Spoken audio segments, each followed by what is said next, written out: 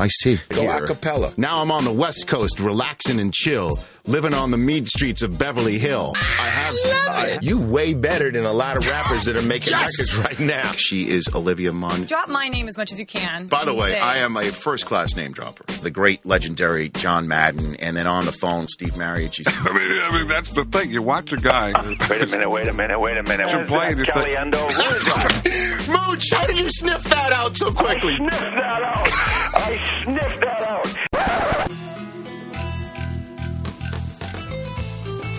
I don't download many podcasts, but when I do, I prefer the Rich Eisen podcast. Here's your host, Rich Eisen. Welcome to the latest edition of the Rich Eisen podcast, fresh back from a 2-week respite. Actually, it was exactly 2 weeks ago today that we put out a fresh podcast with Ian Rappaport, giving us the idea of what free agency would look like, and then we hit free agency, and then the owners' meeting happened, and the tuck rule went out, and the truck rule came in, and there's lots to talk about in the last 2 weeks. And I am pleased that you have all stuck with us while we took a little bit of a break. That was not only necessary because of the grind of the season, but also because news was breaking left, right, up, and down. Didn't want to put out a podcast that would be almost immediately dated with all the major signings that took place in free agency and all the rule changes and news that came out of last week's owners' meeting. So we figured we'd just take a break, gather ourselves, put our ducks in a row, and come out with a new show right now in time for the weekend while you all soak in March Madness, where I believe Chris Brockman is. Chris Law, you were at your post. Good to see you, sir. Rich, always a pleasure. Good to see you. But our friend Chris Brockman is up in San Jose, California. Impromptu road trip for the Brockster. Yeah, and clearly, when Brockman's in the house for his Syracuse Orange, anyone from Montana best not get in the way. They throttled him. Wow. That was an absolute tail kicking. And Brockman was there, so he's still up in the Bay Area because Syracuse didn't just survive in advance; they punked in advance. Yes. And so he will be he's sticking around for the other game this weekend. So we'll chat with him later on. Yeah, he's wandering around the Bay Area now, and he's going to be in a special location for our phone call. So, is it an undisclosed location? An undisclosed location. He knows we're about an hour and 20 minutes from getting to him whenever we wrap this thing up. Okay. And you enjoyed your week away on the job. You were in New York. I did. Getting ready for our draft coverage. Yeah, we're doing. We did a site survey, and we're doing a big mock draft show this year that you'll be a part of. That Mike Mayock hosts every year. That we usually don't know that we're doing until about 10 days before. Yeah, you usually get an email from me. It goes out to you and Mooch and Irvin and Mike and all the guys. And they're all like, and we all get it. We're like, really? They all groan. Really? You all groan, and then you get in the room, and then it's, our competitive juices flow. Exactly. And so this year it's a little different. It's going to be live and turned around for television, and it's going to be a 90-minute show on network and on NFL.com. So we're stepping it up this year, the game. Our mock draft. Yes, your mock draft. Okay. And right. I could tell you the teams you're picking for if you want to know. Oh, really? I know already? You can start practicing. Yeah, that'd be good. Unless some trades happen, Well, we never did that. Yeah, right. Okay, between now and then, but yeah. I don't think that's going to happen. As of now, I have you slated in the 3-hole. So you're going Oakland. I've got the Oakland pick. You got 11. You wheel back at 11 for the Chargers. Okay. 18 for the Giants. You're going to represent New York. Okay. And then 27 for our homeboy Ed Reed's new team, the Houston Texans. Yeah. Isn't that incredible? So it's funny. I think you pointed this out on Twitter, as did other observant regulars of our podcast nation, that if you work the Oscars red carpet for our show, it winds up being the last thing you do as a member of your long-standing team. Yes. Hines Ward worked the red carpet. He was released the next day by the Steelers. His final time in the black and gold, waving in 2012. Yes. Seriously, on Oscar Sunday, he was a member of the Pittsburgh Steelers as he had been his entire career. Next day released. Ed Reed works the red carpet for us. He wore his Ravens purple tux, right? Yes, purple cufflinks. Purple cufflinks. He had it all. He had it all about the Ravens. Basically taking a victory lap for all there on the Oscar red carpet from his Super Bowl victory with the Ravens. That was his last public act as a member of a Baltimore Raven, as he is now a Houston Texan. But at least his career's not over. No. You know what I mean? Like, if that was it for his career, then I think we'd have a major big-time issue getting someone to work the red carpet for us in 2014. Yeah, the podcast bump would not be so much of a bump at that point. Well, I'll tell you what the podcast bump did. The podcast bumped the Tuck rule out. That it did. I'm telling you, man, we have used this platform for 2+ years.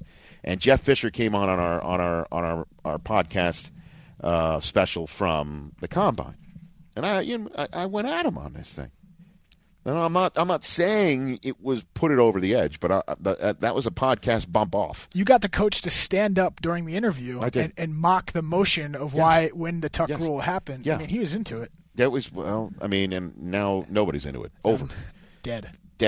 Tuck rule dead. At the same day, what's being called the truck rule is in effect, where a running back outside of the tackle box cannot lower his head and hit with a forcible blow the crown of the helmet into the defender, which a lot of running backs, like our guy Marshall Faulk, Eric Dickerson, Matt Forte, and the current active membership of the NFL running back society, they're all being very critical of it, and rightfully so, because I think this is going to end up getting improperly called at the worst possible time. And we're going to talk about this new rule change specifically with the new vice president of officiating the National Football League, Dean Blandino. Yes. Who is an integral part of the Pereira administration for years. He was essentially the guy who ran and perfected and honed instant replay. And now Dean runs the whole shooting match. Yeah, the officiating command center in New York, which is where we'll be doing the mock draft from. His office, essentially. All right. Very much so. So he'll be coming on. Free agency, as expected, started with a bang. I don't think anybody expected that the Dolphins would go and get Donnell Ellerbe, but everyone expected Mike Wallace would be a Miami Dolphin. It was the first order of business. He was essentially signed, sealed, and delivered within the first hour of free agency. And no one expected, though, the Dolphins went ahead and get Ellerbe for $7 million a year, essentially. 5 years that there was no way the Ravens were going to match that. And the Ravens, who maybe to make room for Ellerbe and whatever they were going to have to pay him, sent Anquan Boldin to San Francisco on the Monday before the league year opened. And on that very same day, Percy Harvin was acquired by Seattle in what I think is the best move of so far of the new league year. I probably agree with you on that. He's such a versatile player. Now, he's got to play, though. You know, he's got to stay healthy. He's got to play, yes. I just think him and that read option, holy smokes, with Russell Wilson and Beast Mode and Sidney Rice. Stretching the field, Sidney Rice, yeah. Gosh. And now San Francisco, moving on from the Randy Moss era, going ahead and just taking one of their gajillion draft picks, a 6th rounder, and getting Anquan Boldin. Why not? It's an AFC or NFC West arms race, pretty much. Love it, and that's what was a major topic of discussion the day before the league year opened, and those moves became official once the league year started, including Alex Smith going from San Francisco to Kansas City, which re-signed Dwayne Bowe, which franchise tagged Brandon Albert, which then went out and got maybe in many people's minds the top cornerback available in Sean Smith. They made some really good moves, Kansas City, for what we talked about in our previous podcast with Ian Rappaport. You take a look at the landscape. You want got to get a new coach, got to get a new quarterback. Andy Reid and Alex Smith were potentially the best available options and safest bets. And they went ahead and did that. And they've got the first overall pick in the draft. Who that's going to be, who knows? We'll have Daniel Jeremiah. I guess he's our chief scout. Yes. In NFL media, correct? Him and Bucky Brooks are scouts. They're our scouts. Correct. So Daniel's going to come on. We'll get him before he hits the path to the draft set. And in terms of all of this, free agency and the rules changes, we'll chat about all of it with Mike Silver. of Yahoo Sports. Yes. I mean, the Wes Welker move is right up there in my mind with the Percy Harvin acquisition. Because Wes, I mean, if you got a closing window of opportunity with Peyton Manning, providing him with Wes Welker is remarkable and a game changer, too. How are you going to stop them? Yeah, that trio is sick. Well, don't forget the tight ends, too, that Manning is constantly throwing to. Yeah. And then the running game, which Noshawn Marino returned to the fore last year. Willis McGahee, him. Ronnie Hillman. Think about that. Demaryius Thomas, Eric Decker. Manning stays upright. It's going to be tough to beat those guys. But who's going to rush the passer for them with the Elvis Dumervil situation? I was at NFL Films. After I went to New York, I went down to NFL Films. Facts. And all that news was coming out while I was there. And we were all just like, is this really? Well, I mean, the news broke that he was staying, that he was going to take the pay cut from $12 million down to $8 million after all.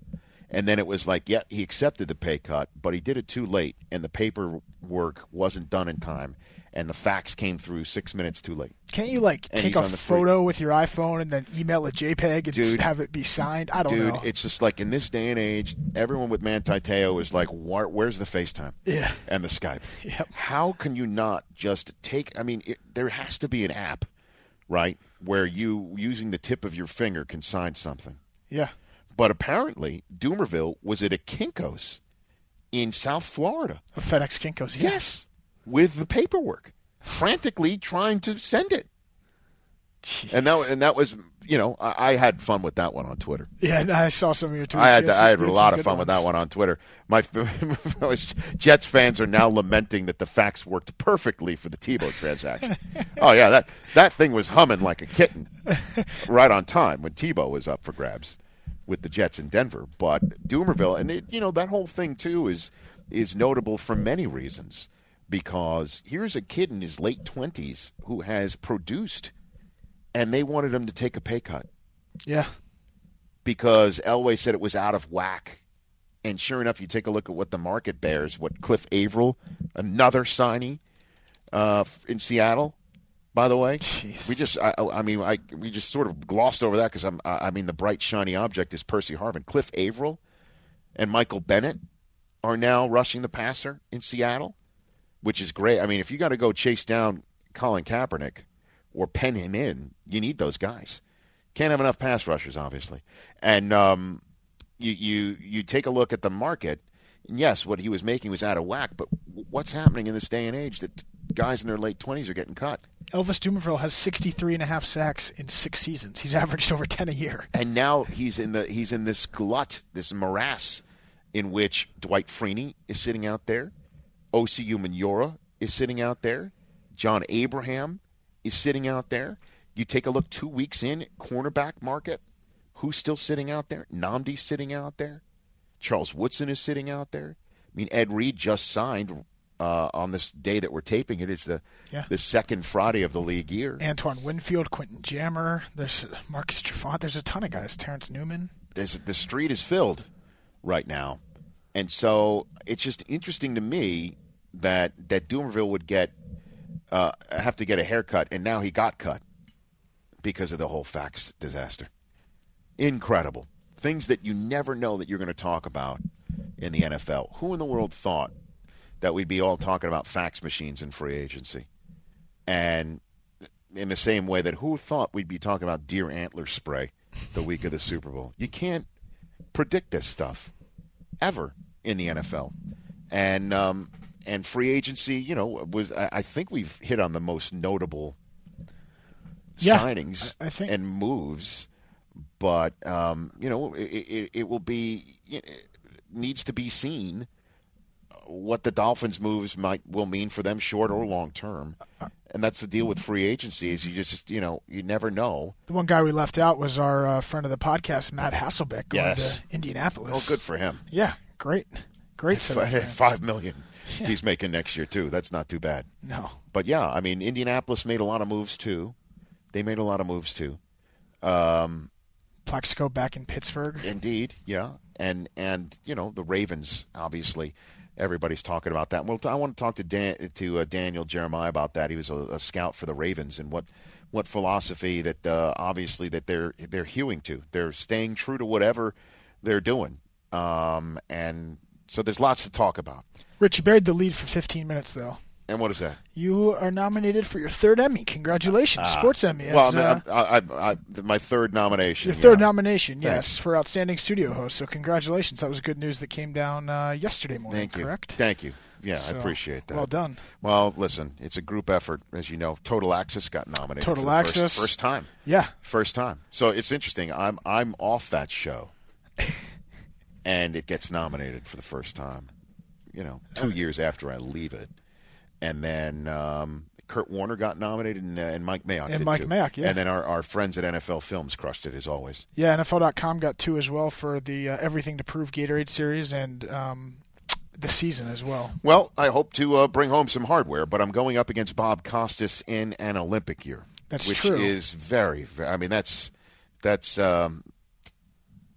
the Washington Generals going against the Harlem Globetrotters there. That's a tough. Well, you got DP. Your guy DP also. Dan Patrick. But maybe they split the vote. They split the NBC. I was on Dan's show on Friday. He said that they split the Olympic vote. Maybe I sneak in. It's your year, Rich. But Ernie Johnson is there too. EJ's great too. And James Brown, JB, EJ, Bob, and DP, and then there's me. I'm the only one of that group that's never won before. So maybe I can get on the board here. There we go. And if not, it truly is an honor just to be nominated. There you go. It's true. No, did that not sound sincere to you? That sounded somewhat. I'd give that about a That's 6.5. the truth. I'll take it. Listen, it's better to be than not. That's the truth. But thank you for bringing that up. Absolutely. Very, very nice of you. All right, let's get this show on the road. Let's talk tuck rule and truck rule right now. He is the new VP of officiating of the National Football League and had quite a press conference at the owners' meeting. He was part of the introduction of some of the new rule changes for the 2013 season. He is Dean Blandino. How are you, Dean? Good. How you doing, Rich? I'm doing just fine. So right away, you're thrown into, I guess, the snake pit that is outraged fandom in regards to this new rule. And I just want you to, I guess, why don't you have the floor here and explain what was done in regards to this crown of the helmet rule change outside of the tackle box with running backs? Sure. So the rule will apply, like you said, clearly outside the tackle box. So outside the tackles and 3 yards, beyond 3 yards downfield. And this rule will prohibit a runner or a tackler from lowering his head and delivering a blow with the crown, the very top of the helmet, to his opponent. And so we're looking to try to eliminate the technique of lowering the head and delivering a blow with the crown of the helmet. Right. And so it's 3 yards down the field from Correct. the line 3 of yards scrimmage? Beyond the line of scrimmage. That's where. So either outside the tackles, or if they were within the tackles, you'd have to be beyond 3 yards from the line of scrimmage. Interesting. And then if it is an infraction, it's 15 yards from the spot of the foul? Yeah, on the offense, it would be 15 yards from the spot of the foul. If it's on the defense, they'd tack it on to the end of the play.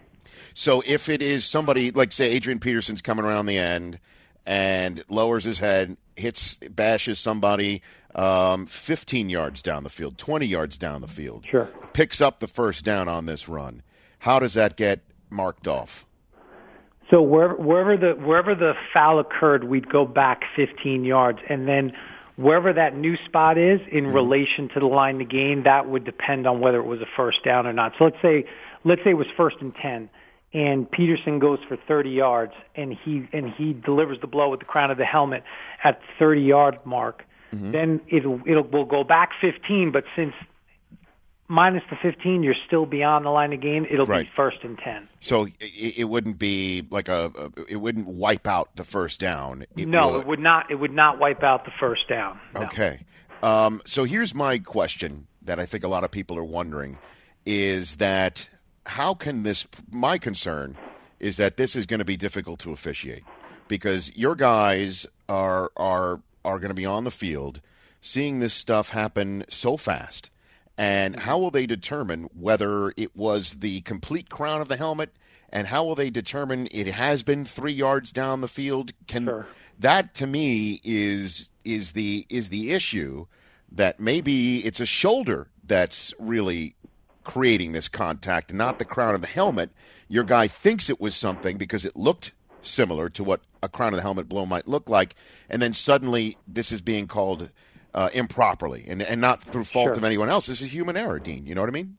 Sure. No, it's a great point, Rich, and that's the issue that the coaches brought up, is that this will be difficult to officiate. We don't feel it's any more difficult than pass interference, and that's certainly, that could be more than 15 yards downfield. The way we're going to teach it, and there's an education process with any new rule, and it starts with putting the language out there, explaining the spirit of the rule, and then looking at a lot of tape and identifying what plays are legal and then what plays are not legal. And we're going to teach our officials to look for the obvious act, the player clearly lowering his head, delivering the blow. And we're going to use a lot of video to show legal acts where the player, especially the running back, is lowering his head or ducking his shoulder to protect himself, protect the football, or brace for the hit. So certainly a concern. We don't want to over-officiate this. We're gonna teach our officials that if we do have most of the time downfield, you're going to have 3 officials looking at this, and if someone throws, then we want the other 2 officials to come in and discuss it and make sure that they're all on the same page. That what they've seen is exactly that the lowering of the head, delivering the blow. We don't want to see fouls with for guys lowering their shoulder, and we certainly don't want to have incorrect calls in any area of the game. So we're gonna work hard to make sure that the guys understand, and the players and coaches understand what we're gonna call and what we're not gonna call. Well, with these rules, these particular fouls and the penalties that are that come from them, Dean, the issue many fans have is a couple of fold. One is that you want to talk about the spirit, that this is somewhat not in the spirit of the game, where you are physically trying to overpower somebody else in the game. And this might lessen the power and the hitting aspect of the game. That's one. But that's something that obviously is out of your bailiwick. You've been charged with officiating this thing. So this is the other part that I think upsets fans, that definitely is in your wheelhouse here, is that for a defender that hits somebody and a helmet-to-helmet contact is made from a defender on an offensive player, that when the defender was sizing his opponent up, he was not going to hit him in the head. But when the opponent ducks, because that is what we do as human beings when contact is imminent, is we duck, we assume a crash position, that is when the helmet was lowered by the offensive player, and it's on the defender. Too bad. You hit it. Doesn't matter. There is no gray area. We don't officiate intent.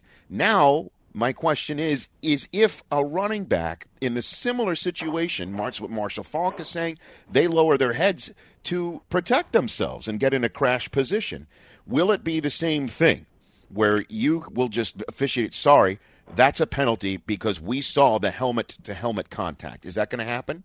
No, it's a great point, Rich, and we understand on the defenseless player that the defender, he may be doing everything right, and he may have his target low, and then just based on the receiver changing levels, he ends up right at the head or neck area.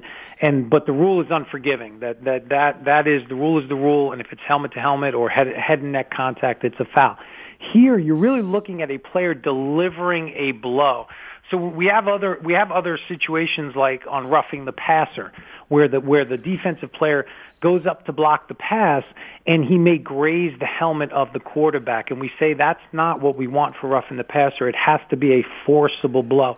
So we're officiating that play similar to this new rule where we're looking for the player to initiate contact with the crown of the helmet and actually deliver that blow. We're not officiating intent, but when you think of it in terms of the play I described on the quarterback, you're really looking for someone delivering a blow, and we're going to do our best. And I understand Marshall and some of the former running backs, their concern We're going to do our best to differentiate between a player who has options and who's delivering a blow with the crown, using it as a weapon, and a player who's just trying to protect himself and brace for the hit. But can that be done in real time, though, Dean? Because this stuff happens so fast. It does, but our guys officiate, like I said, pass interference. To me, pass interference is more difficult than this call, because at pass interference, it happens so quickly. Guys are running at full speed. There might be just a slight tug that takes the receiver away from being able to catch the pass. We officiate more difficult plays, I think, than this, and not to say it's going to be easy, but I think with the proper teaching and the proper video, I think we can. I think we'll be okay on this one. What about reviewing this stuff, making this stuff reviewable? Because it happens again so fast, and your guys are charged with quite a bit. You're one of the first lines of defense for player safety here. Sure. Your guys out on the field there, and maybe they are going to err on the side of, well, that sure looked to me like helmet to helmet, crown of helmet. That looked to me in the split second like that. I'm throwing the flag 15 yards, and yet we now sitting at home with the benefit of replay see that it really was a shoulder pad, a top of the shoulder, part of the chest hit somebody, and it looked like helmet to helmet in some way or fashion. Why is this not reviewable, Dean? We discussed it, Rich. We discussed whether we should make that reviewable because, like you said, it does happen very quickly. The competition committee, and since replay was instituted, they've always tried to stay away from the judgment call. And I understand that other calls, catch, no catch, there's judgment involved, but the subjectivity of pass interference or holding, and the committee puts this in the same category, that it is strictly a judgment call that the official is making, and they don't want to open that door up because then if we say that it's reviewable, then are we going to have the coaches be able to challenge and create a foul? And so it's kind of a slippery slope, but it was discussed, and I'm sure it will continue to be discussed. Yeah, when you talk about creating a foul, though, I've had this discussion with Jeff Fisher actually at the Combine, Dean, is that there is already precedence for a challenge flag to be thrown to create a foul, and that's for too many men on the field.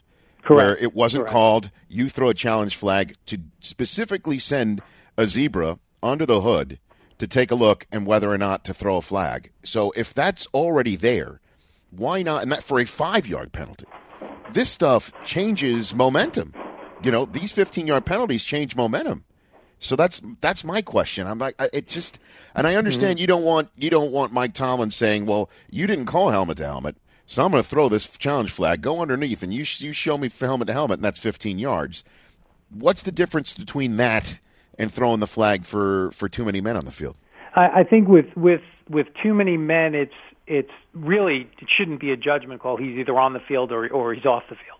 Right. And in the hit on the receiver, there's so many variables. We look at so many different plays and for supplemental discipline for player fines. And even in slow motion, you say, well, was that the neck area? Was that clearly in the chest? There's a lot of room for interpretation, whereas the too many men on the field, it's either he is or he isn't on the field. And so in that instance, creating the foul, we look at it a little bit differently. You in your previous incarnations with the National Football League, Dean, you were essentially the replay guru, correct? Correct, yeah. From 03 to 09, you instituted, I guess, not the system was already in place, but you I guess, you ran it, right? You made everything, you routinized it, let's put it that way. Sure. So I got a couple questions for you on this. Why must the official physically on the field have to see it? Why do you involve the head ref? The referee. Yes. Why can't it be like college? Like college, yeah. It's again something we discuss every year. That the NFL and the committee, and I feel strongly that the officials on the field are charged with officiating the game, and we want to keep all of the decisions in their hands. And so that's why we feel that the referee having the ability to review the play, keeping the decision on the field, is the best system for us. The college system, it works for the colleges. It's quicker because you don't have the referee coming over. But they review everything. Every play, the replay official could stop, whereas our system, there are limits to it in terms of the coaches having to challenge certain situations, and there's a limited number of challenges. But that's discussed every year. We feel that having the referee as part of that decision is important. It's important to our replay system. Then how about instead of having a replay official be up in the booth at the stadium, why not have the Mike Carries of the world and the other head refs, when they go into the hood, speak to you and your guys from your lair in Midtown Manhattan, in that state-of-the-art it is a lair facility you have. It is a lair. It's a lair. It is a referee lair. And why not have you guys part of this, as opposed to having everybody at the scene handle it, and then if it does get somehow messed up, you then come in days later and say, well, it should have been done this way or not, as opposed to just cutting out that process and you having your fingerprints on it right from the get-go in real time. Yeah, and that's what the NHL does. Yep. Baseball does that too, right? Yeah, I've gone up to Toronto and seen their operation. Again, something we've discussed. It certainly would give us more control over the decision-making and potentially make it more consistent. Again, the original system that was put in 86 to 91, one of the things that came up, and this was from clubs and players and fans, was that they had kind of the eye in the sky. Nobody knew who this person was, and they were making decisions that were affecting the outcome of the game. And I think there's a little bit of just trepidation of having everything go back to New York, and again, keeping the decision on the field with the referee. It is an interesting discussion, and it's something that we'll probably continue to look at as technology gets better and it gets easier and easier to do those things remotely. Right now, we just feel that having the decision made at each stadium with the referee is the best system for us right now. And lastly, I think I've mentioned this to you off air. I might as well hit you on this now. What about a tablet? Why have these guys run off the field and go underneath the hood in this monstrosity like this old election booth looking thing that you got? Then you just have some run out with a tablet, and it makes it quicker. What do you think about that? The tablet idea is great in perfect conditions. I think the issue with the tablet is if it's a sunny day, you have glare issues. If it's inclement weather, you're going to have issues with rain or snow. And so that's why the booth that we have set up, it's protected. You can go in, you're away. There's soundproofing, that type of thing. So I think the tablet in certain situations, an indoor game where you can control the elements, would work. I just don't think it would work for 256 games with all the elements that we play in. Well, Dean, I really appreciate you taking the time here. I know you've been really busy with the competition committee in Naples and then the owners meeting in Arizona, and I'm sure you've got your hands full left and right. I'm in the years that I chatted with Pereira on a weekly basis, I understand the crucible that you're in. So I appreciate that. And by the way, I don't think I'm not going to give Pereira grief that in one of your first weeks on the job, in one of the first weeks on the job, you got rid of the tuck rule, something he Dean. could never get done. You got rid of the tuck rule. Way to go, Dean. He couldn't do it. He couldn't do it. It took you 2 months, right? How many years? And it took me 2 months. So you just let him know that. Oh, don't think I'm not going to. There's no question about that. And before I let you go, who is the young tot in the background? Yeah, there? I'm trying to keep him. That's my son who's following me around. He's actually upset because he was in favor of the tuck rule. He was. Yeah, so he's a little upset. He's a patriot. He's a patriot. I didn't know that. He's a patriot guy. So How old is he? He's only 2. So he follows me around right now. I think he wants up right now, if I'm not mistaken. Yeah, I know. Okay, Dean, go back to it. You're the father of the year. You're the zebra of the year, too, for getting the tuck rule out. Thanks for taking the time. No problem, Rich. Appreciate it. You got it. That is Dean Blandino, the VP of officiating the NFL, and his 2-year-old son in tow on this podcast. Well, while on the subject of children, here is a man who is my favorite wild child of the National Football League media. He is none other than Mike Silver of Yahoo Sports. Welcome back to the podcast, sir. How are you there, Mike? I'm wild. I don't know. You are a wild child. You're a child too. Come on. We've hung out together. I've seen the child in you. At We're all children. We're all children. At heart, I am. And but congrats on your Cal Bears. My Michigan Wolverines, your Cal Bears advance. Yeah, it was really nice that we got in the tournament and got to go to the game with one of my actual children and had a good old time. Cal's not really a fan of prosperity, so we had to make it a nail-biter at the end by missing a lot of free throws, but we did prevail, and I'm really, really excited about our women's team, coached by one of the great young coaches in the sport, Lindsay Gottlieb, Final Four potential. In fact, picked to go to the Final Four by one President Obama. Yes. No pressure there. Yes, but I believe he's in the last 4 years that he's done this, he's gotten of the 16 Final Four teams. He's gotten 3 on the men's side. On the men's, but yes, in the women's, he's gotten 3 of the 16 correct. The women's, I bet he's pretty hot. So, well, I mean, it's easier, isn't it? You could pretty much figure out. A lot of ones in the women's. Cal's a 2, same region as Stanford, which is the 1. They've split their 2 games this year, yes. Shared the conference title, so could be a really, really exciting battle for the Final Four for the good Bears. for you. How was the owners' meeting? How was that? I had a really good time. Missed you. Yeah, I know. I didn't. The network hasn't sent me since the last Arizona one, where Al Davis was there giving everybody a piece of his mind.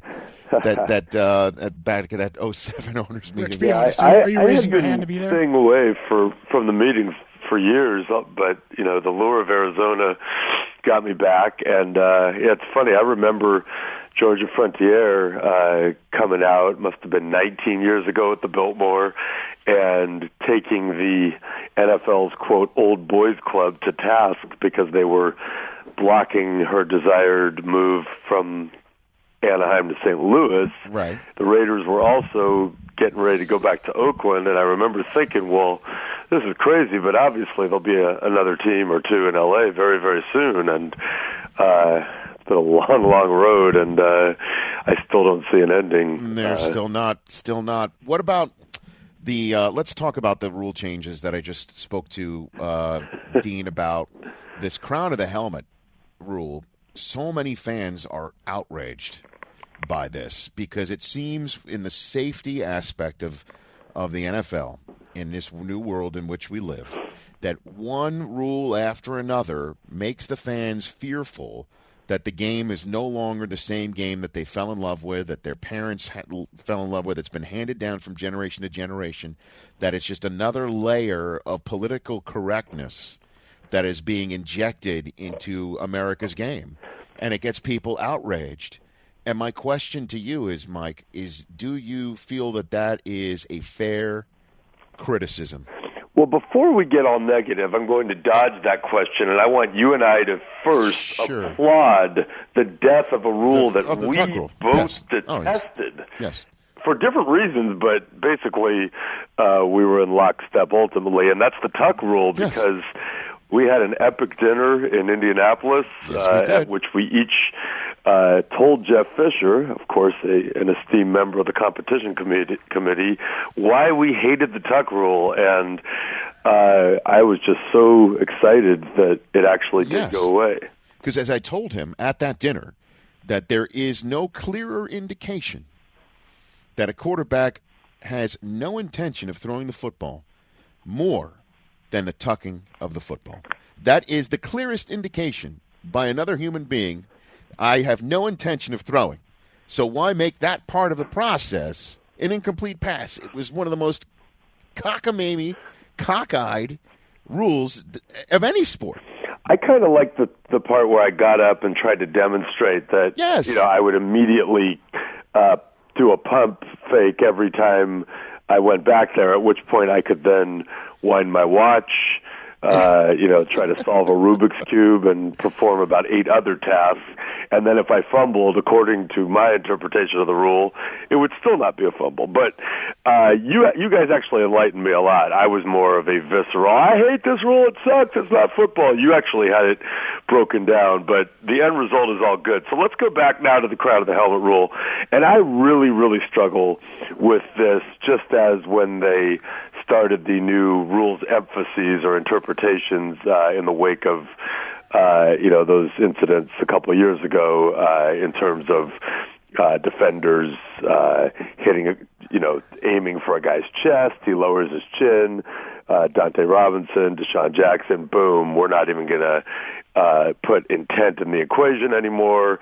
That is, now you're liable not only to a hefty fine but suspension. So I struggled with that. I struggled with this. And by the way, it's not just fans who are concerned. A lot of players and former players are the ones weighing in most strongly, and especially with running backs, I feel their pain because they are the most vulnerable people in the sport for much of the time, and it's reflected in their career longevity. But they're the only guy who has 11 people trying to harm him every time he gets the ball or is about to get the ball. So I get it. I really struggle in general. For years, I've been all over the head trauma issue. I'm super, super concerned. I want to find ways to mitigate those risks. And obviously with Junior Seau's suicide last May, it's another haunting indication that we have to put all of our heads together and try to figure out how to do this. At the same time, I do want it to be football. And so if you create rules, for example, the ones we were talking about earlier, where a little slot receiver who's quick can get the ball over the middle with no fear of being blown up by a defender because they're too scared that even though they are about to deliver a legal blow, they're going to get fined and suspended. Well, then that's not football. So I don't know how to straddle that line, and I don't know the answers. What I do know is that a lot of people who are really smart and care a lot probably can help solve this. So if you get former players, and then of course, coaches like Jeff Fisher who really, really know the game, and by the way, delivered a few blows in his time as a safety at USC and with the Bears. If you get enough of those people together, I think we can go about trying to solve it. So I guess, Rich, this is my answer. I'm open to anything that smart people think might be able to help. I'm open to trying it and then possibly rescinding it.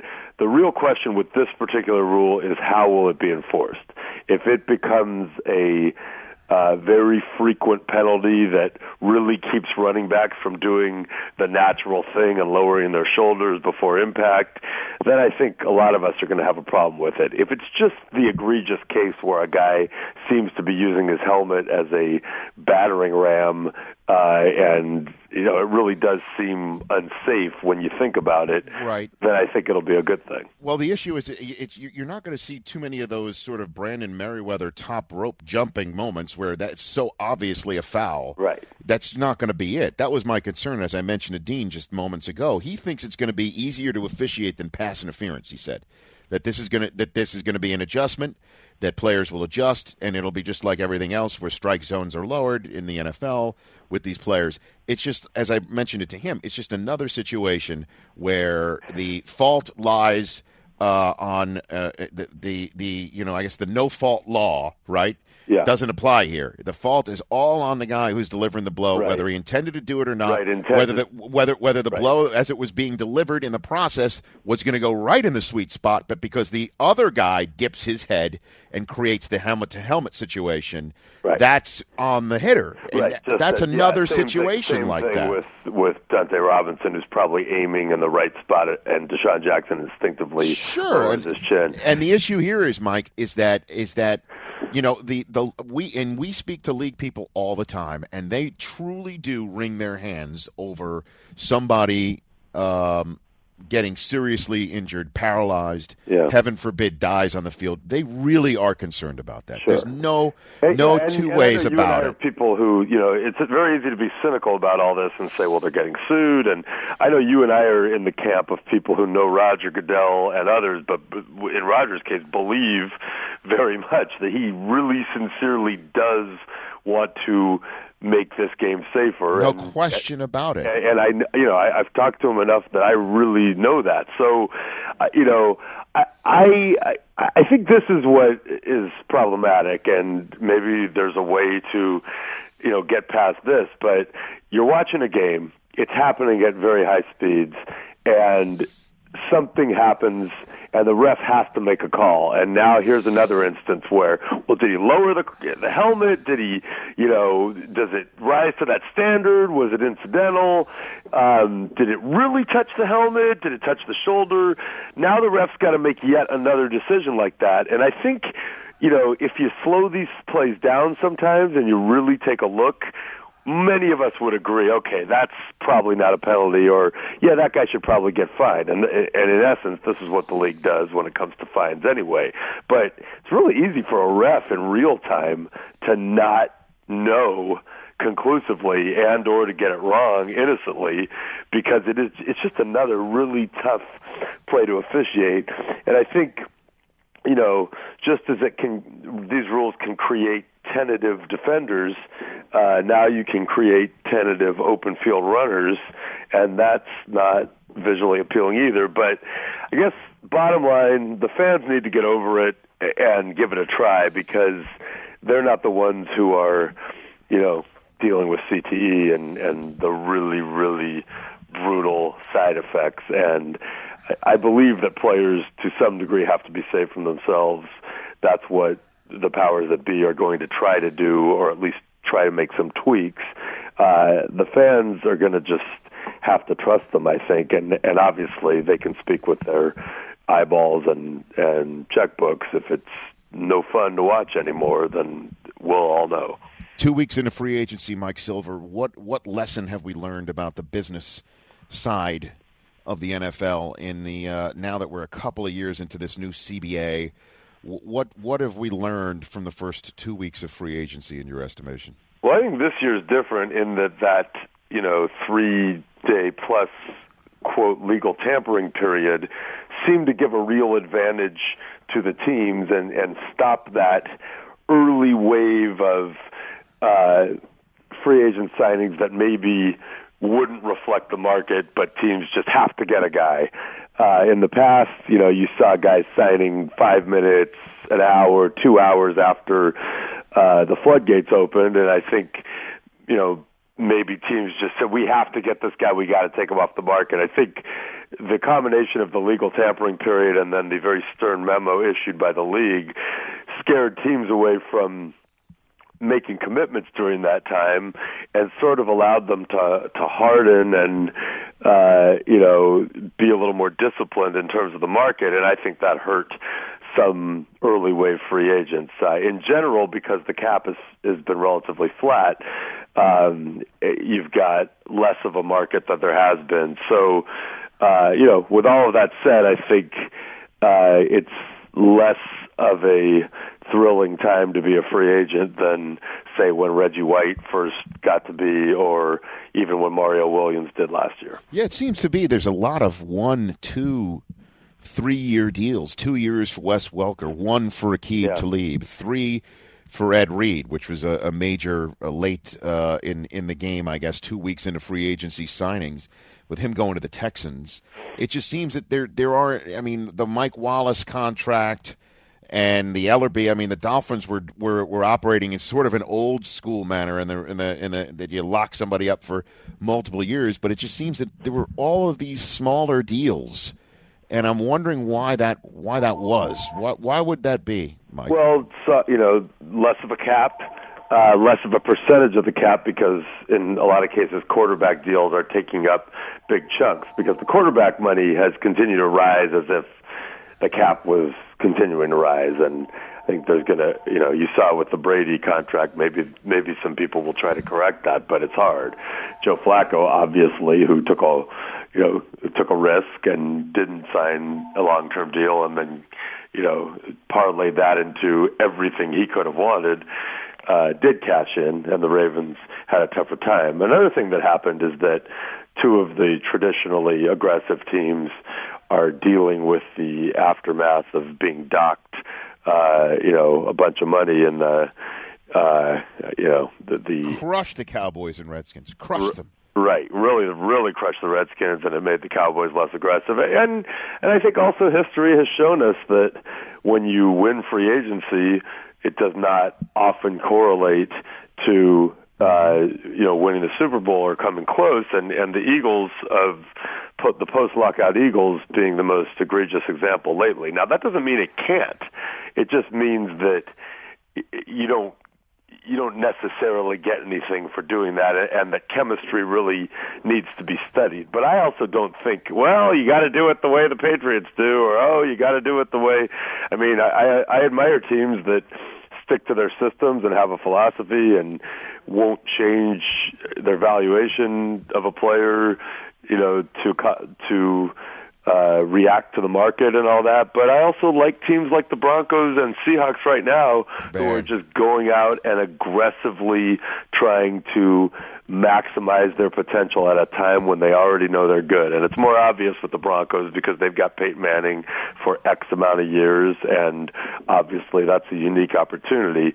In the Seahawks case, it's how good are they, man? How good are they? Yeah, it's interesting to watch the 49ers and the Seahawks because the philosophies are very different to a large degree in that the 49ers seem much more willing to try to just make every year good, but load up for a long, sustained run, and they're getting great value. They're getting maybe 2 2s for Alex Smith, and they got Anquan Bolden for a 6.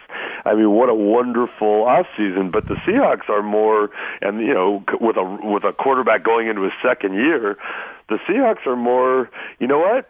We're really, really good, and we're going to get obscenely good right now. And yes, we'll give up some stuff for Percy Harvin and take that risk. And pass rushers are a little cheaper than we thought they'd be. Well, we're not just going to get one; we're going to get 2 in Averill and Bennett. And I really admire John Schneider and Pete Carroll for being so aggressive. And they know how to draft for their system too.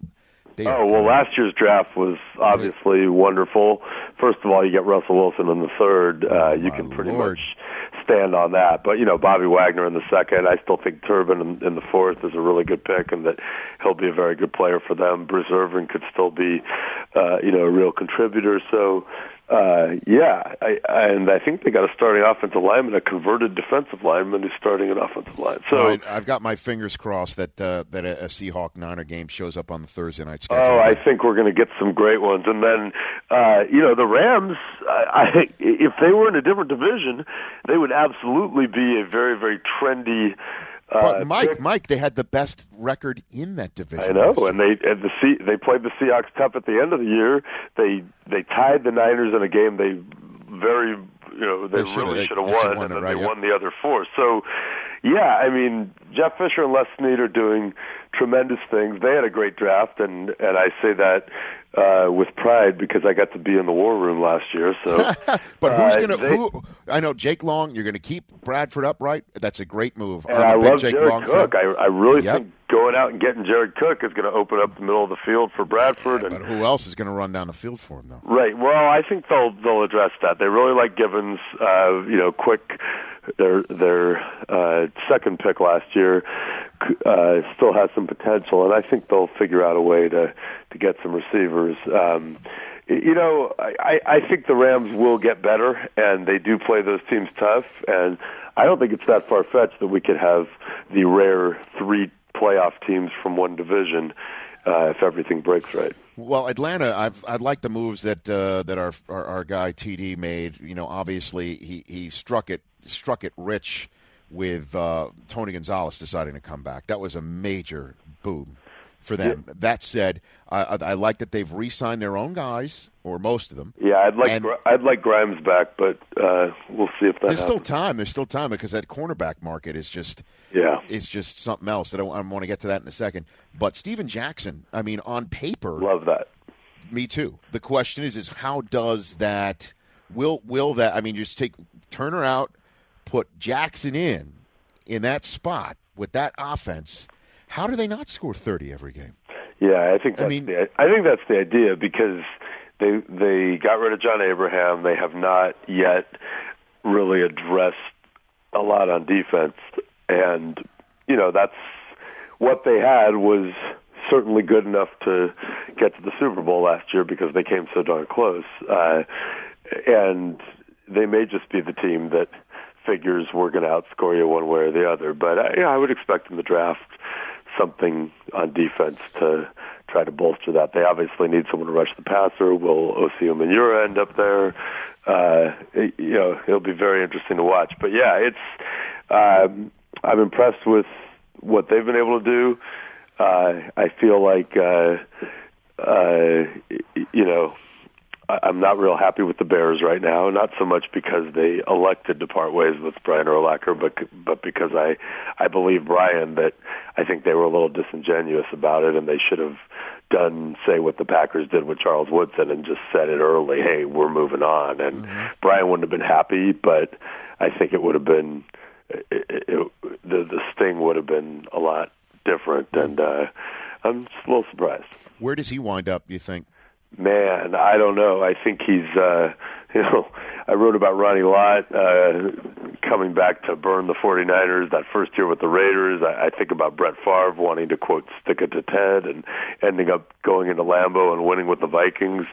Sure, in a perfect world, Brian would want one of those types of opportunities, but it's a good question. Obviously, there's no great market for him financially, but I'd be stunned if there's not somebody out there thinking right now, we could get Brian Urlacher for pretty cheap. Why would you not want to add that? So, whether that's, I know there's been some talk of the Vikings. I keep trying to will Urlacher to the Ravens, but I don't think that's going to happen. But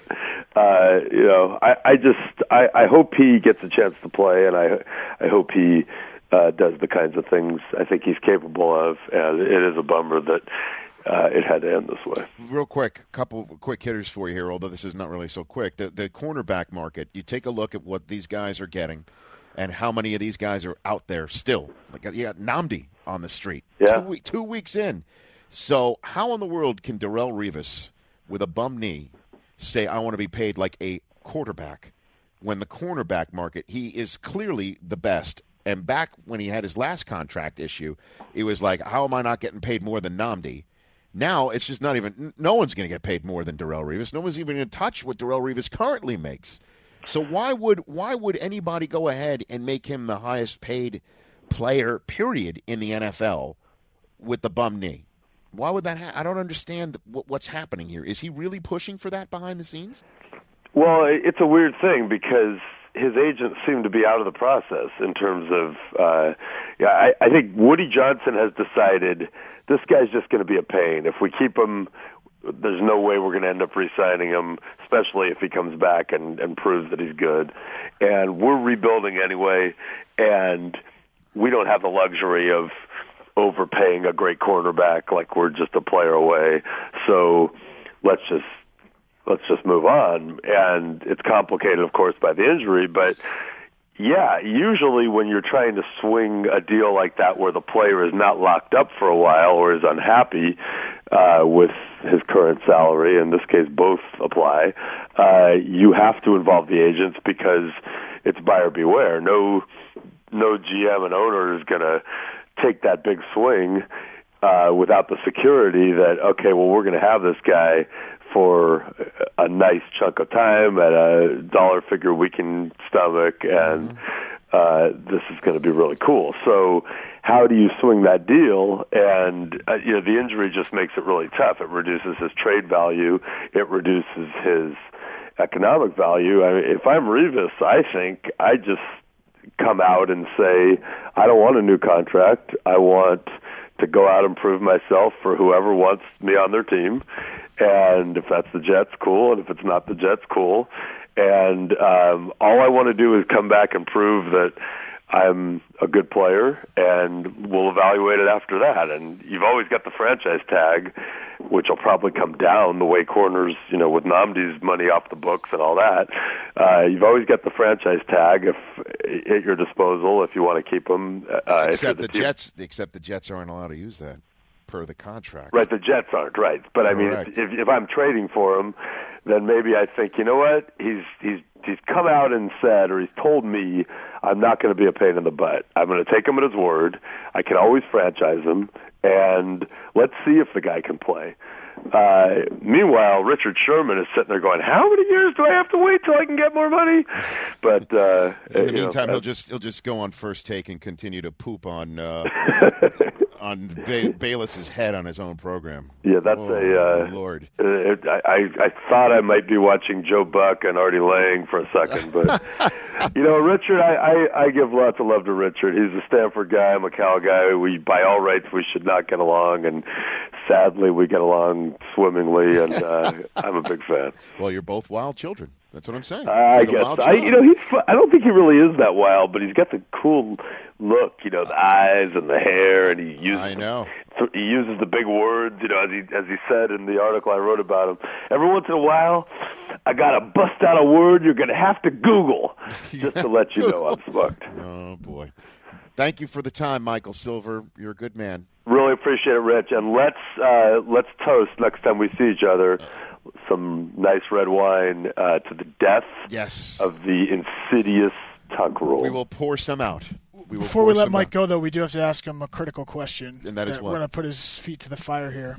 Uh-oh. Who's going to win Outstanding Studio Host Emmy of this year's nominated list? Is anyone even nominated besides Rich? I mean, why even bother? Okay. I mean, come on. No, we all know. I don't know who I'm insulting, but You're not. Don't worry, dear. You don't have to answer it. I just want to I don't know who's going to win, but I'm in Team Eisen. Thank you.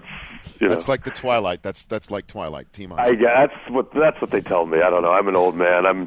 You call me a wild child. My children think I'm hopelessly out of touch. Maybe you're both right. Take care of yourself, Michael Silver. All right, thanks a lot. That's Michael Silver of Yahoo Sports, everybody.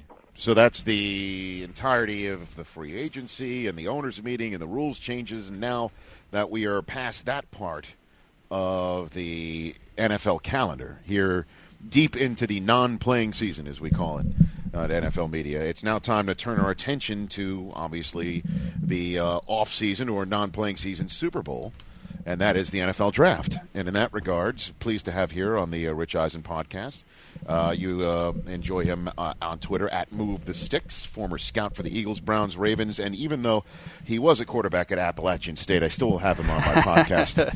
How are you, Daniel Jeremiah? I'm doing great. Thanks for having me on, Rich. Now, Appalachian State, I did say it. You got properly, correct? Not a lot of people around here say that correctly. That's kudos to you. Well, when a team hands you the most heartbreaking, awful defeat in the quarter century of your fandom with that team, you learn how to say their name.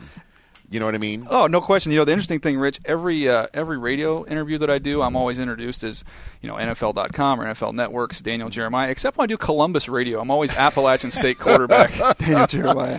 Law, that makes sense, doesn't it? That makes perfect sense. Absolutely. Oh, Lordy Lord. So here we are, a month away from the draft, essentially. And I retweeted your tweet sent out in the middle of the week where you said you cannot remember a draft that has these many questions at the top of the first round.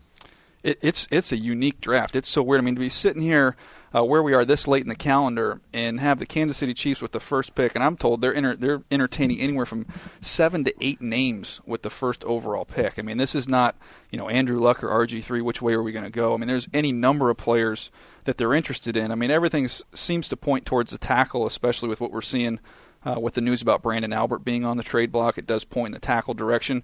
But even when we talk about tackle, is it Jokel? Is it Fisher? And there's just a lot of uncertainty there. And then we look at the pass rushers that a lot of people feel good about being top 10 picks. You can find holes in all of them, and nothing, no bigger hole than what we saw with Jarvis Jones in his workout the other day. Yeah, and I saw in your recent mock draft, I'm beginning to pay attention to mock drafts a little bit more now that, again, we're about a month out. You have him going to the Jets at 9.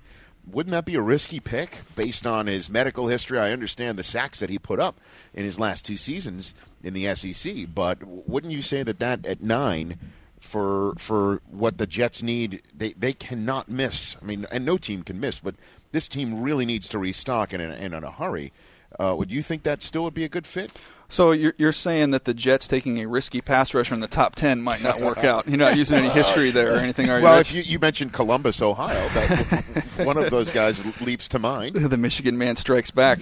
No, I tell you what, yeah, there's absolutely some risk. I did this mock draft the day before his workout, And, anytime we have some new information comes out, I always like to at least take it in. Let's let it settle for a little bit. I don't want to make a knee-jerk reaction and just pull this kid right out of the top 10. He's obviously very productive, led the SEC in sacks 2 years in a row, but it got me thinking, let's go back and look at the guys that have led the SEC in sacks the last 7 or 8 years. And I pulled it up, and it's not necessarily a list of all pros when you're talking about guys like Jamal Anderson who didn't work out. Marcus Howard out of Georgia, who's no longer in the league, I believe. You look at Nick Fairley, who hasn't necessarily lived up to the hype of where he was picked. So, his calling card has been his production. But when you go back and look at that production, look at the history of it, it's a little scary. So who's the guy that you think this guy – because I honestly, the last 9 years that we've done the Combine, you could always look at the field at a handful of guys and say, that guy's going to be a star at this next level. Mm-hmm. No question about it. And I had a tough time doing that at the Combine this year. Who can you point to and say that guy's going to be a star at the next level? Well, that's the interesting thing. You can poke holes in all these guys. I think 3 of the safer picks, when you just look at it, once you've had a chance to watch everybody through the whole process, through the fall tape, through the All-Star games, the Combine, the Pro Days, get the background information. To me, these 3 offensive tackles might be 3 of the safer picks in this draft. They're going to be long-time starters, maybe low risk. Even a guy like Lane Johnson, converted quarterback, defensive end, tight end, all the positions he's played. His last 2 years at Oklahoma, played right tackle, left tackle, played really well on tape, and you add him with Jokel and Fisher. I think those are 3 guys I feel the most comfortable with. The rest of these guys, you can poke holes in all of them. What about Floyd? I love Floyd on tape. I was very high on him. He had a great workout. The thing about him is he got 31-inch arms, and I know it sounds silly. We're talking about arm length. This guy's a great player.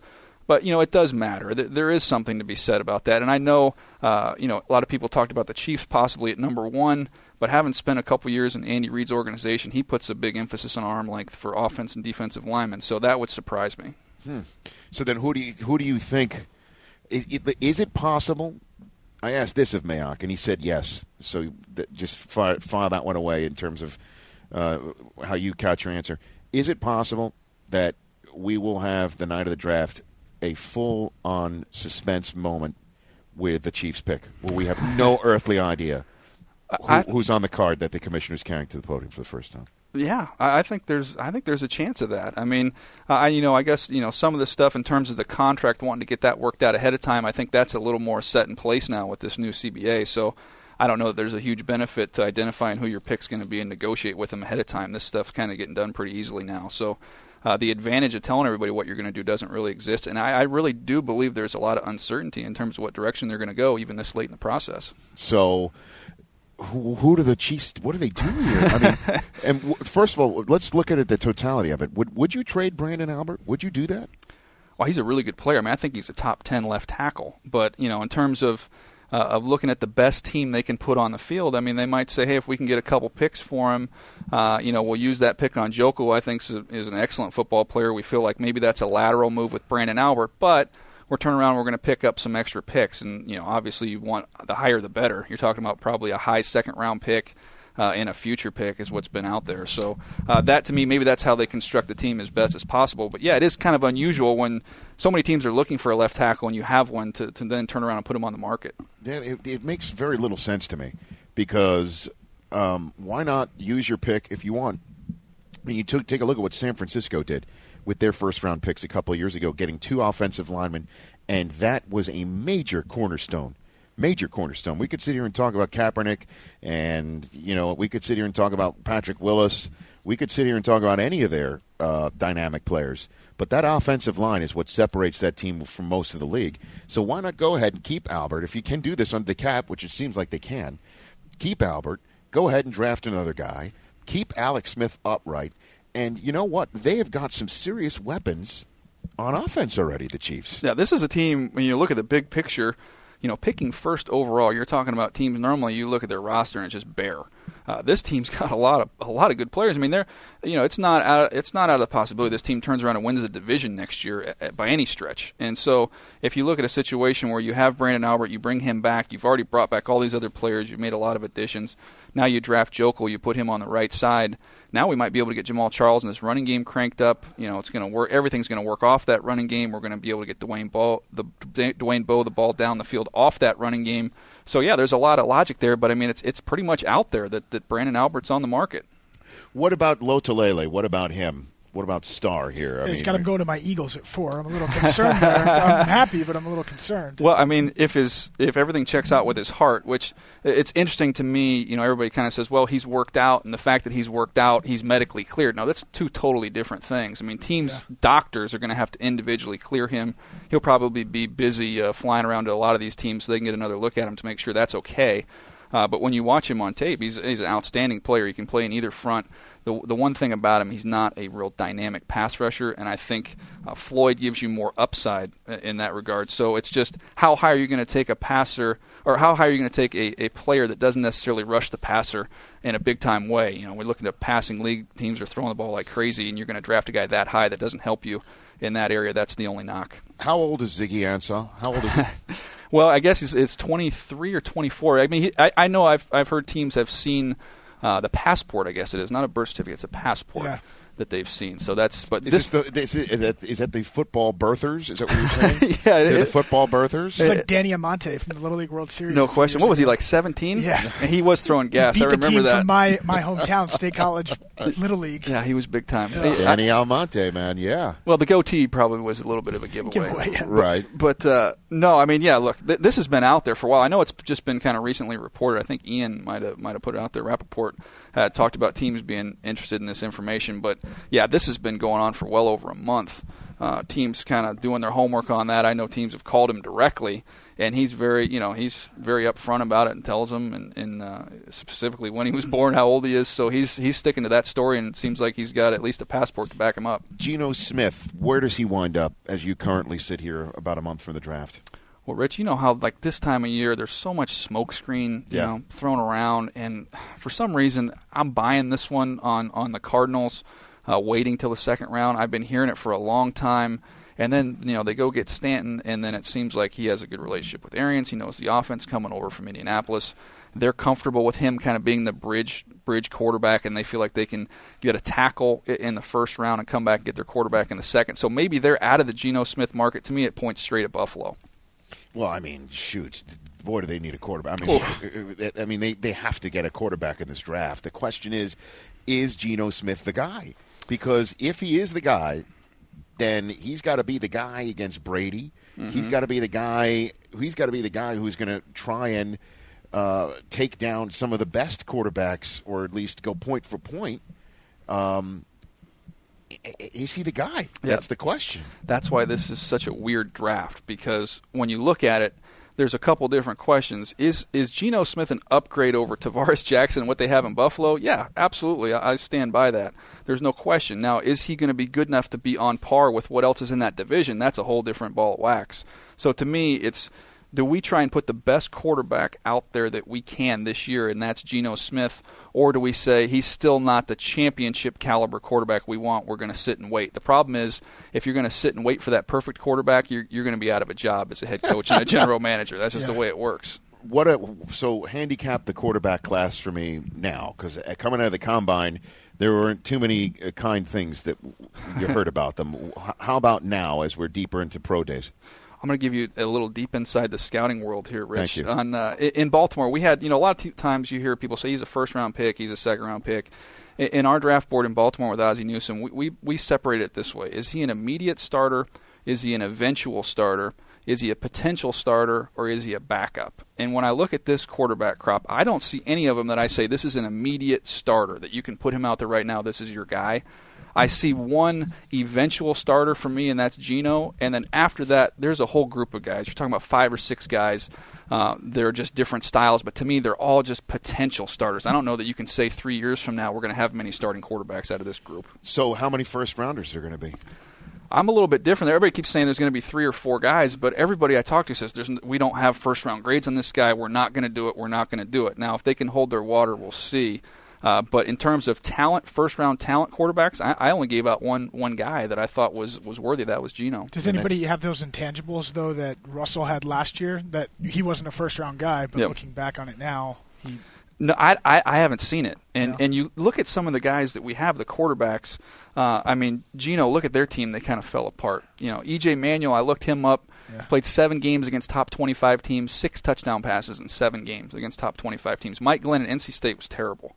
Ryan Nassib, Syracuse, just kind of middle of the road. Matt Barkley, USC, fell apart. Tyler Wilson, Arkansas, was terrible. Tyler Bray, Tennessee, was terrible. Matt Scott, Arizona's average. So these guys weren't good enough to lead college teams to big-time records. So to me, that's a major red flag. Where did Barkley wind up? Where does he go? Is he a second-rounder? I think he'll go in the second round in this group. I really do. What a difference a year makes. Who is the most dynamic offensive player? I see you've got Tavon Austin basically being the first skilled position, for lack of a better phrase, player in your mock draft. You have him, I believe, to Tampa at 13. Is he the most dynamic offensive player? I think it's an easy case, for him, just in terms of everything he does. Although, don't sleep on Cordero Patterson from Tennessee. Both those guys, to me, after them, there's a drop-off. Both those guys can catch the ball, make big plays in the pass game. You can flip them or reverse, and they can take it the distance. They both return kicks and have production in that department. So a team like the Rams, if you're looking at the way they're constructed, how do you pass on either one of these kids if they're there? And you have the Colts getting Manti Te'o. Yeah, well, in these mock drafts is like the fourth one I think I've done. Yep. I just, Manti Te'o, it's in the state of Indiana. You got Notre Dame there. Let's just try and rile people up a little bit. It worked. Yeah, it does. It does absolutely work. Before I let you go, I want to hit you since you say, since you've been in these draft rooms, you've been in these evaluation rooms with Ozzie Newsome, and that has been pretty much the main story of the last month, and is what has gone down with the Ravens and what decisions they have been forced to make, what decisions they are holding tight on. What they are doing. What is Ozzie Newsome thinking right now? Do you think?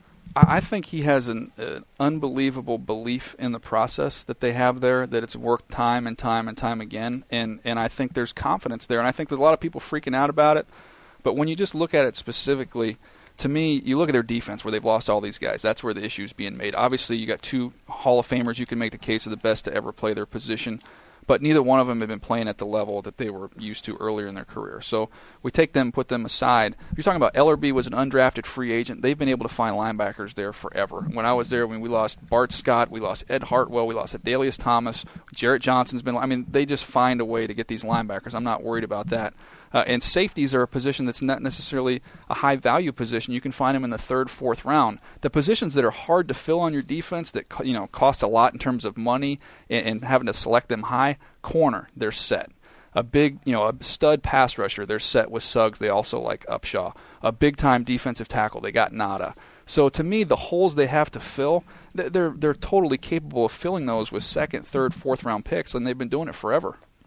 What about Bolden? I mean, That's the head scratcher. That one I don't tend to understand. That one that didn't make sense to me. Well, maybe they were trying to clear cap space for Ellerbe, and then got so blown out of the water by Miami that's maybe what happened there.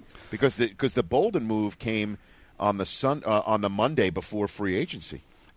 That was that one to me did not make a ton of sense. Just because look at the run that he just went on with your quarterback. Through the playoffs, through the Super Bowl, you pay the quarterback, you think you'd want to keep him around. And the other thing, I just think if you look at when Anquan Bolden went to the Ravens, to me it signified they finally had one of those defensive-minded, defensive personality guys on the offensive side of the ball. Yeah. I mean, and I was there for 4 drafts. We were always trying to find that type of a guy on offense to give us what we had in Ray on defense, and I think Anquan Bolden was that guy. So this is a situation I don't totally understand. Now, you get in some of the financial aspects of it. That's above my pay grade, so I can't speak on that. But just taking him out of that offense, I think that's going to be tough to replace. Yeah, it is. I mean, you're going to have Torrey Smith. You got Jacoby, right? Yep. And then who else? They got some young guys. They like Tannen Doss, Laquan Williams. They've got some guys. They don't have Anquan Bolden on their roster right now. No, they don't. It just strikes me. So many things go back to movies for me, Daniel. It reminds me of the scene. What's going on in Baltimore right now? It reminds me of the scene in Hoosiers. I want to go back to the Hoosier State, where it's not the equivalent of Gene Hackman putting only 4 guys on the floor, okay? But it is similar in the fact that the fans are all around them howling. And Ozzie Newsome is got the game plan in the leather satchel, and he's holding it up like Gene Hackman was, essentially. This is what's going to get us through. This is what's going to win championships. And that's what it seems to me is happening right now. That's a great way to look at it. I will say this though: I think Jim Harbaugh probably makes a better Norman Dale than John Harbaugh does. I'm sure he does. Kicked out of a few more games. Yeah, I think he makes more sense in that role. Who is the best free agent signing in your estimation so far? Best free agent signing. Which one do you go? That was a great one.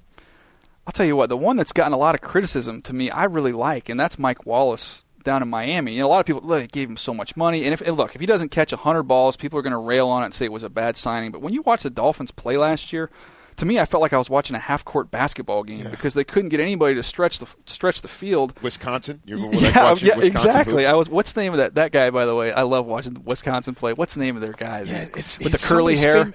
The for lack of a better word, Ginger. Is that what you're talking about? Yeah. We'll go with Ginger. Yeah. No, yeah, absolutely. So to me, to get a guy that can stretch it out, even if he's not catching the football, he's going to open it up for everybody else. He's going to take some of the pressure off their running game. But the field was so shrunk down when you watch the Dolphins play last year. I think he'll have a big impact. You take a look over the past 10 Super Bowl winners, and I don't think there's one where you say, okay, when the confetti's coming down, you say the thing that really put him over the top was that free agent signing.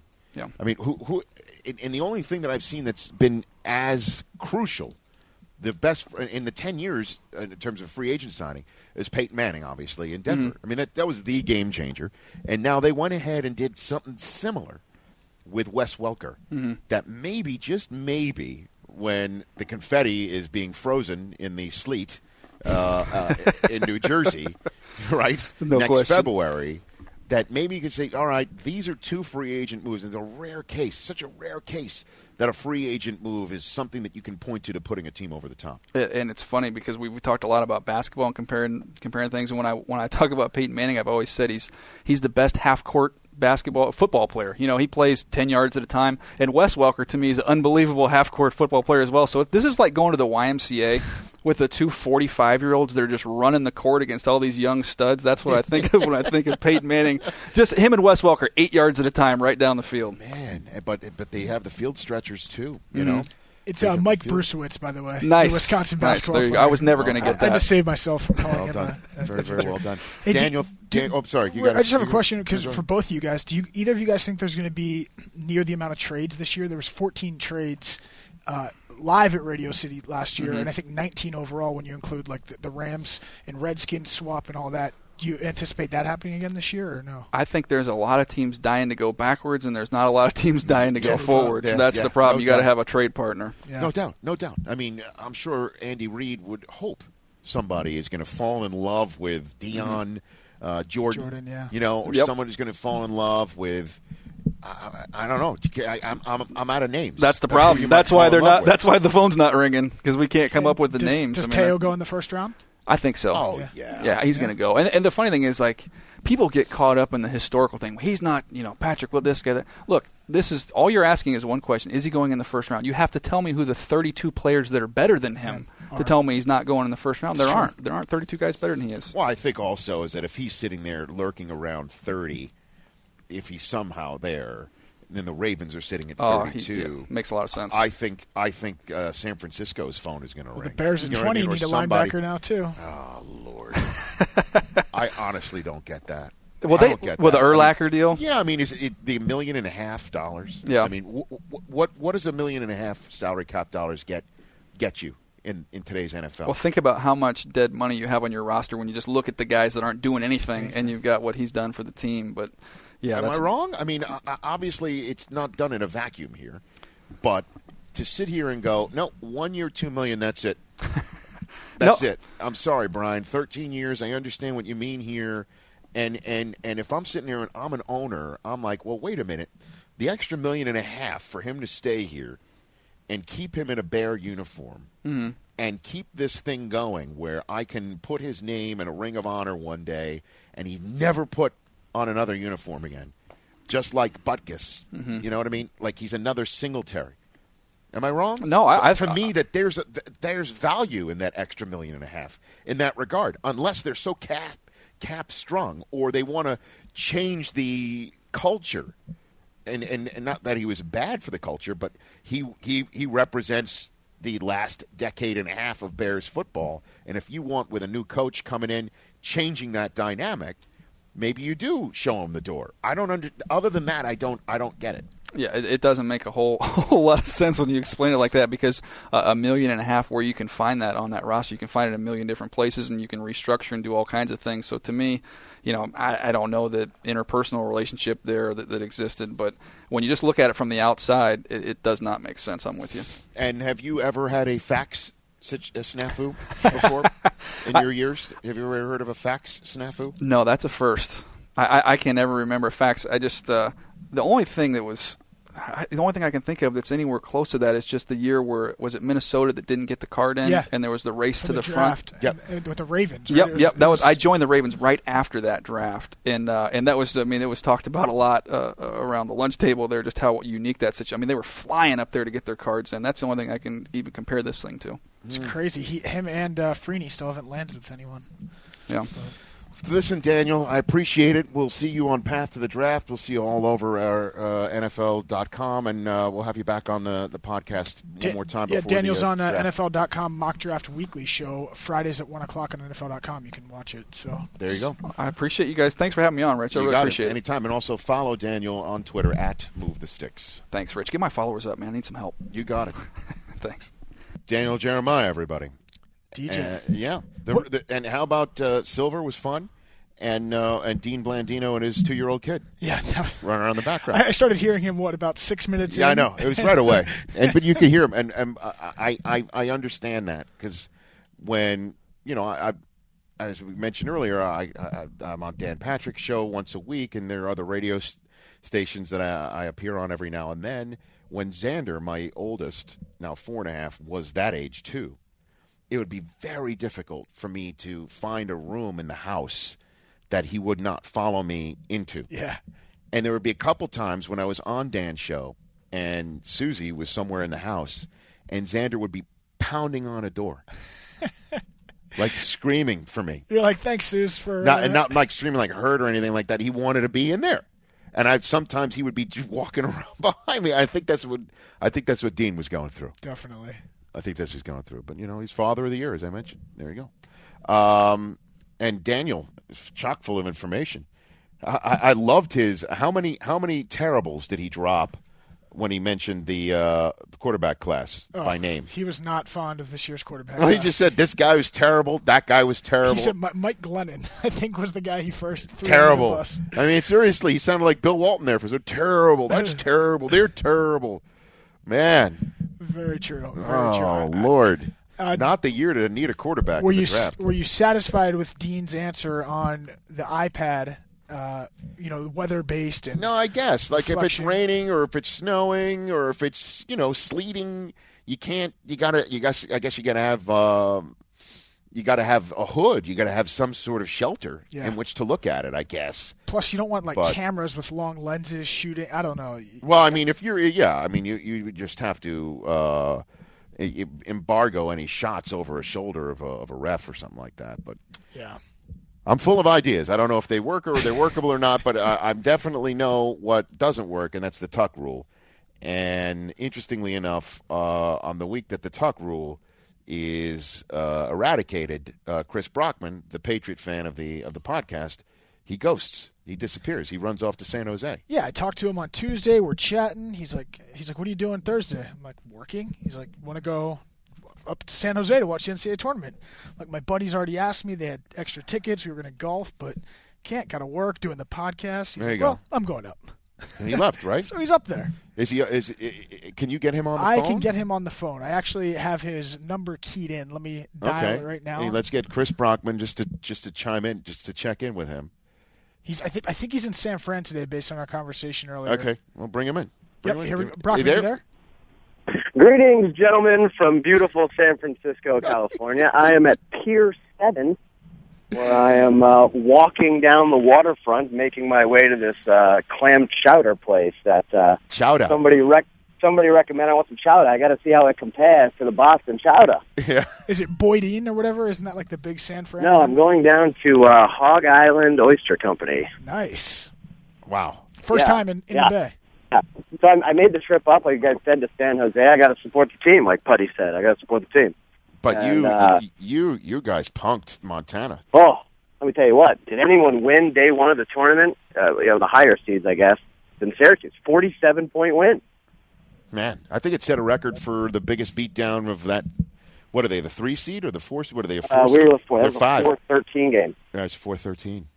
I'm not going to lie. I was very nervous. Yeah, well, my heading into the game. You know how this works. You know how Syracuse usually does not do well in the first round of a tournament. They usually play down to the opponent. Opponent. Which and Michigan the last does time that we too. were a 4 seed, we lost in the first round to Vermont in 2005. Yeah, well, we went down. We were one and done to Ohio last year. Remember, Peter King had me use his school's avatar for a week. That's right. That happened last year. That's right. That was last year. You guys survived in advance. Rich, how did Penn State do in the tournament yesterday? Uh-oh. Yeah. Well, yeah. I really have no comeback for that at all. Oh, okay. I was just curious. So, all right. But we did beat Michigan earlier. It was a beautiful day. I decided last minute to go up. One of my friends from Sacramento, fellow Q's alum, met me, and we were able to score some tickets to all the games, all 4 games. And he had a friend who had a suite, and so we were watching from the suite all day yesterday. Look at you. Look at this guy. Look at you. And I've never been to San Francisco, so I decided to make the 1-hour drive from San Jose and walk around the Bay today. Fantastic. Are you driving Stugatz Part 2 or what? Yeah. No. My car has 2 names. My new car has 2 names. Somebody nicknamed it the Noble Steed, which I happen to like, and then another friend nicknamed it Joffrey from Game of Thrones. All right, well, listen, I hate to break this band up, but you've got some reveling to do. Who are you playing in the next round? Syracuse? I do. We have Cal Bears. You've got Silver's team. Mike Silver's team. Oh, yeah, you know what? Look out for Silver. I should throw out a challenge to Mike Silver via Twitter. Yeah, you should do that. You should do that. So maybe you should look out for Silver. He was there. He said he was there for the first. He was there? I tweeted out yesterday. It was like 20-1 Cal Bears fans. I mean, it's only 45 minutes from the Berkeley campus. It was insane in there last night for their game against UNLV.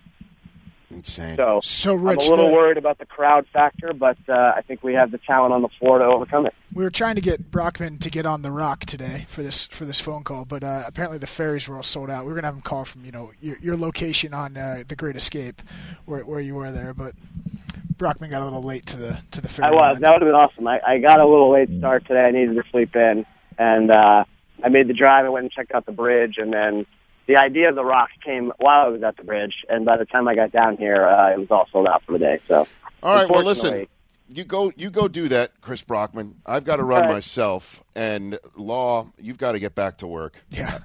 So, Chris, be safe. Good luck in round 2, and we'll see you next week. Thank you. You got an international shout out, Brockman? Thank you. Appreciate it. No way he has one. No, it's no chance. We'll do that next week. All right. All right, Chris Brockman, thank you for calling. Are you talking about international shout out? Sure. You got one ready? Just give me a second. Oh, man. We can't fill this long. We can't. In the meantime, for Chris... All right, I'll wait. We'll wait till next week. We'll do it next week. Chris Brockman, thank you for calling in. Thanks a lot, Rich Eisen. Chris Law, you are the man. Absolutely. Thanks, Rich. And thanks to Daniel Jeremiah, Dean Blandino, and Mike Silver. That's it for this edition of the Rich Eisen Podcast. Signing off. Stay listening, friends.